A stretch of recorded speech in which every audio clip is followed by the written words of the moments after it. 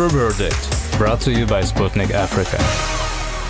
Dear listeners, this is your host Viktor Anokhin and you're listening to Afro Verdict. The St. Petersburg International Economic Forum concluded last week where over 130 delegations discussed business investment, foreign trade and investment policy, and about 900 investment agreements worth around $47.6 billion had been signed. Today, I'm joined by Lubinda Habazoka, Director of the Graduate School of Business of the University of Zambia, and Akende Membe Chundama, Chairwoman of the Socialist Party of Zambia, to discuss the importance of such forums, BRICS, the trend of shifting to transacting in national currencies, and the Ukrainian crisis.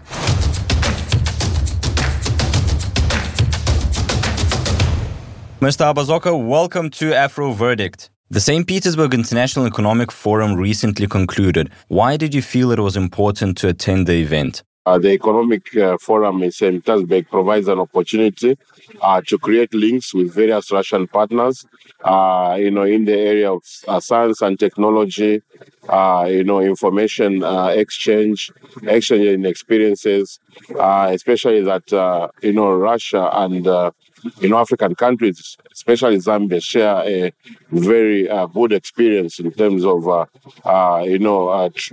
economic ties, trade. We have a lot of exchanges in the area of the education sector. A lot of Zambians come to school here, and as such, the technology that most of the graduates know and are able to use is the one that is produced in Russia. Therefore, for me, this summit is this forum is extremely important. And what sort of results were you planning to achieve, and did you manage to achieve them eventually? Yes, of course, we have achieved a lot of goals. With those that we made initial contacts, they'll be signing MOUs at, the next Africa-Russia summit. With various universities, companies, and media houses. We've been working all along, this year, and this provided an opportunity to come and physically iron out the little issues that were remaining. So this economic, forum has really helped for us to achieve a lot of milestones. So what was your overall impression of the St. Petersburg International Economic Forum? Because Western media speak about the isolation of Russia. Did you have the same experience and the same impression when you were at the forum? Well, I think that if what I've seen is economic isolation, then African countries should be this isolated, because we have seen quite a huge, attendance. The summit, a lot of companies, showcased delegates from different countries. So I wouldn't even call this isolation. I think that from the previous expos that I've attended in Russia, I think this one has really brought about innovation. I think the sanctions have been a blessing in disguise to Russia, because we've seen Russia develop new partnerships and new products that they are showcasing to the world. I've seen the new motor vehicle that has been presented by Lada, being made in St. Petersburg, and it's going to be in sales in the next coming weeks. A very good piece of work. We've seen some motor vehicles from towns like Pskov, which we didn't even hear about. There's a lot of potential in investments in Russian regions, the Chechen Republic. We have seen, also other republics represented here. We've also met, various businesses that want to share their experiences in how to enhance the running of the education sector. So I think the isolation is not being felt. We've basically see Russia coming out stronger, than even before. Yeah, perhaps the whole isolation story is a bit exaggerated, since there were representatives of over 130 countries at the forum, right? Well, I think that Russia remains not isolated. I do not know specifically for Africa any country that has shunned Africa. In fact, the other way around, the relationship between Africa and Russia has even become stronger. Because if Russia was maybe had attention in all places, in Europe especially, because there's sharing of common borders. But now, with Europe gone, it's a blessing to Africa because now we have receiving 100% attention from Russia, and we'll be able to sort out our issues in the energy sector. We need, affordable oil from Russia. Also, in the area of nuclear science and technology, there's, energy shortage in sub-Saharan Africa because of droughts and climate change. South Africa being one such country where we're seeing an opportunity for companies like Rosatom that are represented at this event to go and do nuclear power plants. I think that, just the number of countries participating here, is unprecedented. From Zambia, for the first time, I've seen a lot of delegates coming, to attend. So, I wouldn't call that isolation. And tell me, what's your take on the Russia-Africa summit that will take place in July in St. Petersburg? Well, I think that there will be a lot of representatives because that is a summit that is going to happen at presidential level. I happened to attend the Russia-Africa Parliamentary Summit in Moscow in March, and I can say also the attendance was overwhelming. South Africa being the leader, with the Speaker of the South African Parliament being, the main guest there. It was very, huge and overwhelming. I've heard over 29 presidents have confirmed their participation, in this summit. And I would like to point out that there's a huge pressure from the USA and Europe for African countries not to attend this summit. And, that pressure is so huge that countries like South Africa being threatened with sanctions, countries like South Africa being accused of providing weapons to Russia, which is something very laughable because in terms of weapons, Russia is, a major exporter. And despite the fact that there's this conflict that is happening, Russia is still exporting arms and doing their other, expertise. So I think it's just pressure on African countries that we are seeing. What about Zambia? Is your country experiencing any pressure from Western states? On our country, there's enormous pressure on Zambia. We've seen activities from envoys, seen visits by Secretary to the Treasury into Zambia. At the time, Foreign Minister Sergei Lavrov was supposed to be in Southern Africa. The same day, he landed in South Africa. Yellen and the IMF chief arrived in Zambia. And of course, it was not a secret what they came to do. The vice president, for the first time of the USA, came to Zambia. That's just the same period when Sergei Lavrov was in the region. So you can see that, and Zambia being centrally located, everybody thinks by controlling it and, we can fend off our nations. But unfortunately, the Zambian people stand with the Russian Federation because Russia was the first country under the Soviet Union then to recognize Zambia as an independent country and to establish diplomatic ties on the 24th of October 1964. So the Soviet Union was the first country to do that. Yeah, and by the way, next year we will celebrate 60 years of the Russian-Zambian diplomatic relations. How are the relations between Russia and Zambia developing currently? We hope that we are going to see more collaboration. But I can say that Zambia is one of the few countries that is enjoying, Russian scholarships. We have over 150 students coming to study every year in Russia, sponsored by the Russian government. And we hear Russia plans to even increase that number to over 200. So with those specialists coming to Zambia, this is huge help. No other country, I think all Western countries put together, do not give more than even 50 scholarships to Zambians, but Russia giving 150. This is quite unprecedented. Speaking about commercial exchange, economic exchange between our countries, that the United States dollar is used today by the US for penalizing other countries with sanctions and so on. Do you think it's the time to search for an alternative? And if so, what would this alternative be? The creation of the Bretton Woods system in 1944 and the, putting of the US dollar as a reserve currency was the beginning of the end for developing countries. That system was created to make sure that whatever we wanted to buy from outside, whatever trade we're supposed to do was supposed to be sanctioned by the United States of America. And because of the dependence on the dollar, African countries, for example, have been unable to develop. Therefore, it is in the best interest of the developing world to do away with the dollar, to diversify into dealing with other countries. For example, Zambia's major trade partners is South Africa. We import most of the goods from South Africa, and we sell goods to Africa, and we also sell goods to China. So why do we need the US dollar to trade with our neighboring country? Why do we need the US dollar to trade with China when we can get the yuan from export of mineral resources, for example, to China, and pay South Africa the same amount? That's why I think most of the African countries are really encouraging and fighting for BRICS to create an alternative currency to make it very easy to do trade and also to isolate themselves from sanctions. Who thought that Russia can be sanctioned?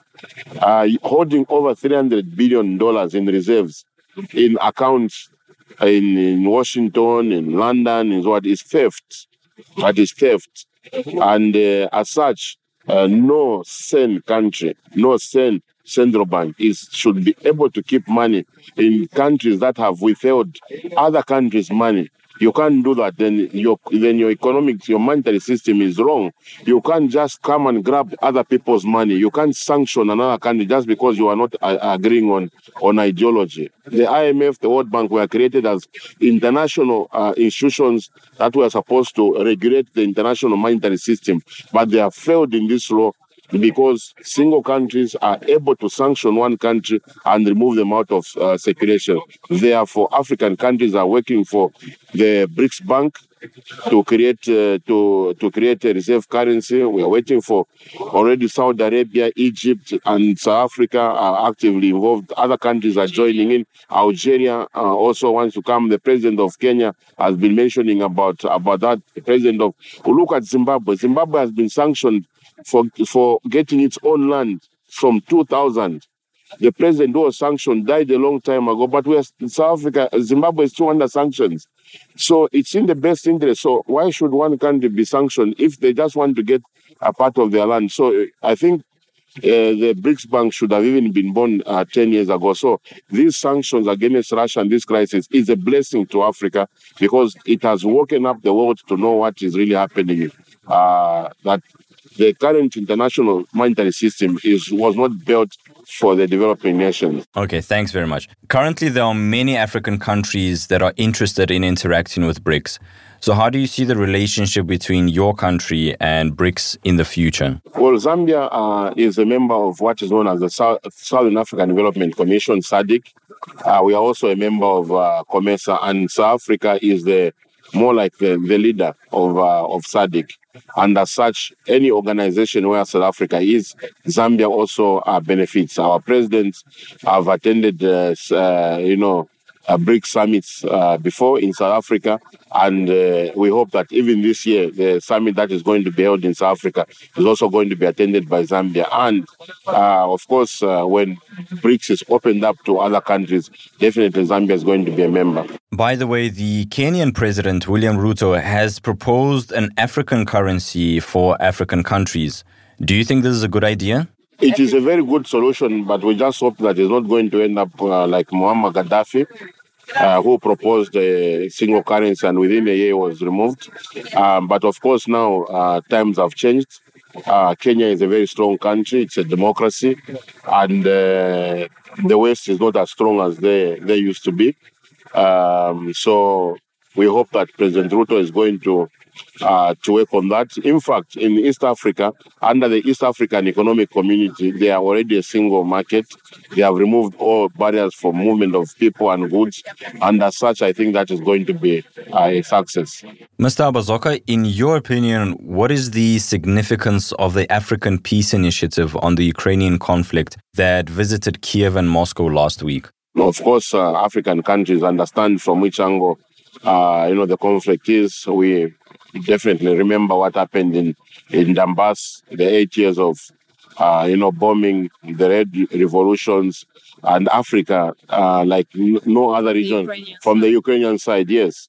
And Africa, like no other continent, knows what it is to have another country meddling into your own internal affairs. We've seen that.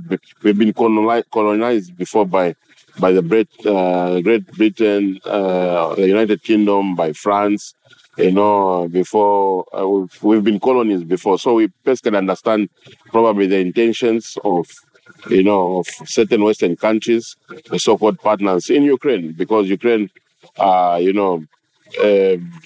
is better according to them without Russia, having to deal with Russia, which is actually very very wrong. So we hope that whatever solution is going to come up is going to be in the best interest of the people of the Russian Federation and the people of Ukraine, and the people of Ukraine who are being actually represented by Russia now, being stopped from brutal massacres, bombing every day for the last 8 years, which nobody else was talking about. And when Russia moved in to go and help out, that's when certain countries felt threatened. So we hope that very soon maybe Ukraine can come to its senses. I think this is a clear indication that Africa understands that Europe and the USA have no role to play in the mediation of this process, because Africa ideally never takes part in such initiatives. But Africa has seen that the USA and Europe are active participants in this conflict. They provided the weapons to attack the people of Donbass for 8 years. People that were defenseless, and of course those people cannot come and say they want to broker peace. So the moving in of Africa I think should be received as a slap in the Western's face, to say you have been declared by Africa as not being able to mediate, because they're trying to play that they are independent, but they are not. So it should be a very huge, slap in the face. So what can parties to the conflict learn from the African experience in peace building? I think that if, Zelensky understands from the African experience that to be influenced by foreign and other foreign nations is not in the best interest of your own people. If he understands that from the experiences of various African presidents that are going to come, President Ramaphosa, who's leading this delegation, himself helped the liberation of South Africa under apartheid system, actually funded by the Soviet Union. The ruling party, the ANC, was funded by the Soviet Union in the armed struggle. So I think if President Zelensky could understand and learn from that assistance, if he stands in the best interest of his own people, I think he should be able to, to stop this conflict. I think it's just in his interest. Thank you very much.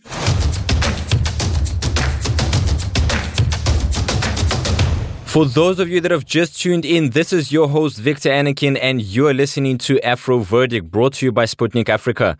We just spoke to Lubinda Habazoka, who explained that the Bretton Woods financial institutions, such as the IMF and the World Bank, are flawed as they grab other people's money just because they disagree with the ideology of another country.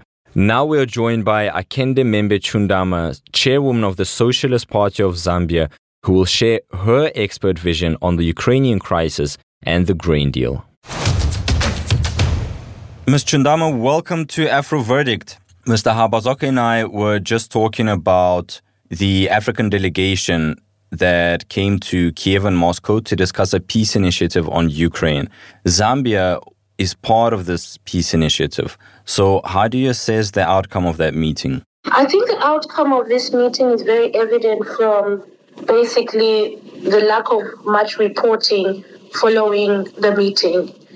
I think the proposals that were taken to both Ukraine and to Russia in terms of how to structure this peace initiative should not have been done without consultation of both parties to enable that they're seeking a legitimate deal for peace, a proposal that addresses the legitimate concerns of both the parties.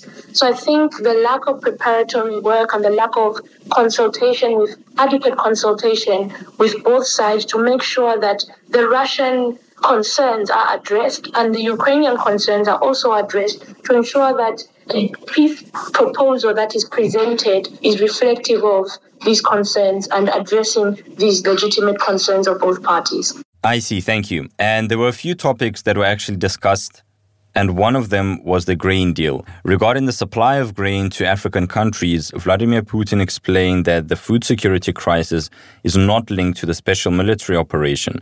According to him, the situation came around because Western countries began to engage in an economically unjustified emission in order to solve the problems related to the COVID epidemic. Nevertheless, Russia has, in this context, signed a grain deal to get its goods to African countries. However, only 3% have been delivered so far to the poorest African countries. So in this context, what possible solutions to the problem are there? What's your opinion on that? And how did the African Peace Initiative impact this issue, and how can it help find a solution? Firstly, I'd like to start with saying that the security of the Russian people and of Russia is more important than a grain deal for now. Security must be taken as the utmost center, and the security of the Russian people should be taken as the center discussion when we are looking to resolve the crisis that is at hand, not the repercussions of the grain crisis or the grain initiatives that are being sought by us African countries. And I think if we look at the food security of the African continent, even during this crisis, Russia has tried to ensure that the grain supply and the food guarantee to the people has been secured. Last year, Russia provided free fertilizer, over 100,000 metric tons of fertilizer to several African countries such as Zambia, Mozambique, to help secure food security and food supply in these countries. So at the moment, when it comes to negotiating for peace between Russia and Ukraine, the grain crisis or grain situation in the rest of the world should not take center stage, but the peace and the security of the Russian people.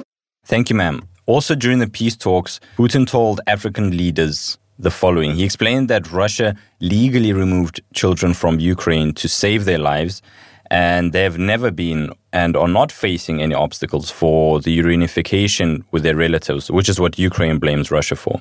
At the same time, it was this accusation of the unlawful transfer of children that led to the ICC warrant for the arrest of the Russian president. So could you comment on this, and to what extent can we assume that this topic was used simply as a pretext? For all children is extremely important, and this should be more important than any geopolitical battle. And for us, we believe that these children were taken out to protect them, and children must be protected. The protection of children is pivotal, and this should be of utmost importance when it comes to world peace. We should first secure children and women. Another question for you, ma'am. According to the plan proposed by African leaders, all parties to the conflict should receive security guarantees. And the Western countries talk about the need for such guarantees for Ukraine. However, they don't consider Russia.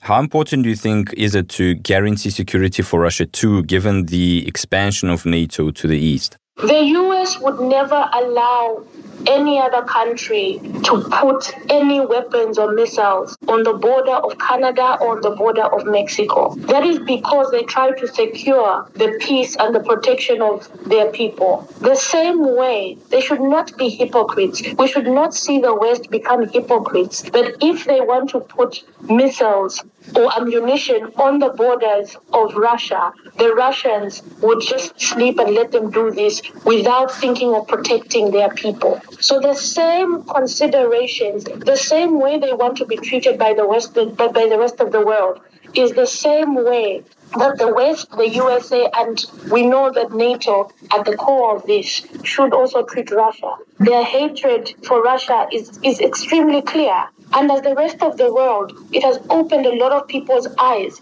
to say that this is hypocrisy. It's the same way that they want to come to African countries and across the world to set up military bases. For what? For the protection of who? Zambia, for example, we've been fighting against, us in the opposition, have been fighting against the setting up of military US bases on our continent, because we think that they should not do this. The protection of our people can be done by ourselves. And it's the same thing that Russia should be allowed to protect its people. And we stand by Russia as they fight to protect their people. Thank you, Ms. Chundama. Finally, my last question to you regarding these peace talks. The Russian president recalled that Russia had never given up on dialogue with Ukraine, but Kiev had issued a decree forbidding negotiations. How do you think the African Peace Initiative could move this issue from the impasse that it is in now? I think it's very clear that Ukraine has shut itself off to any advice on peace and on protecting citizens of even Russia during this crisis. We saw this by the sentiments and the comments of Zelensky right after the meeting. He has totally refused that after the peace mission proposal. He totally refused and rubbished everything that they had said in a way that he was not even looking for world peace at the moment and to secure this world peace. And what we've seen is that the West is talking about peace, but they're supplying more and more weapons to Ukraine. So this is irony at its best. And this is not a war of Ukraine. And we need to be very careful that we also make sure that we highlight that it's the entire armory and the entire machinery of the West that is fighting Russia. It's not just Russia and Ukraine. It's Russia and the rest of the Western countries under NATO. And that was Akende Membe Chundama, who believes that the hatred of the West towards Russia is extremely clear in the unjust way they treat Russian national security issues. She makes a point saying that this is the same way Western states want to set up military bases, yet whom these bases are meant to protect is still a big question. Dear friends, I hope you found this episode informative and interesting, but most importantly, that you enjoyed it. Don't forget that you can listen to our AfriVerdict podcast on multiple platforms such as Google Podcasts, Apple Podcasts, Podcast Addict, Pocket Cast, AfriPods, Castbox, and Deezer. Check out our Sputnik Africa Telegram channel, Facebook page, and Twitter account to always be up to date on local and global events. Stay safe, dear friends, and until next time.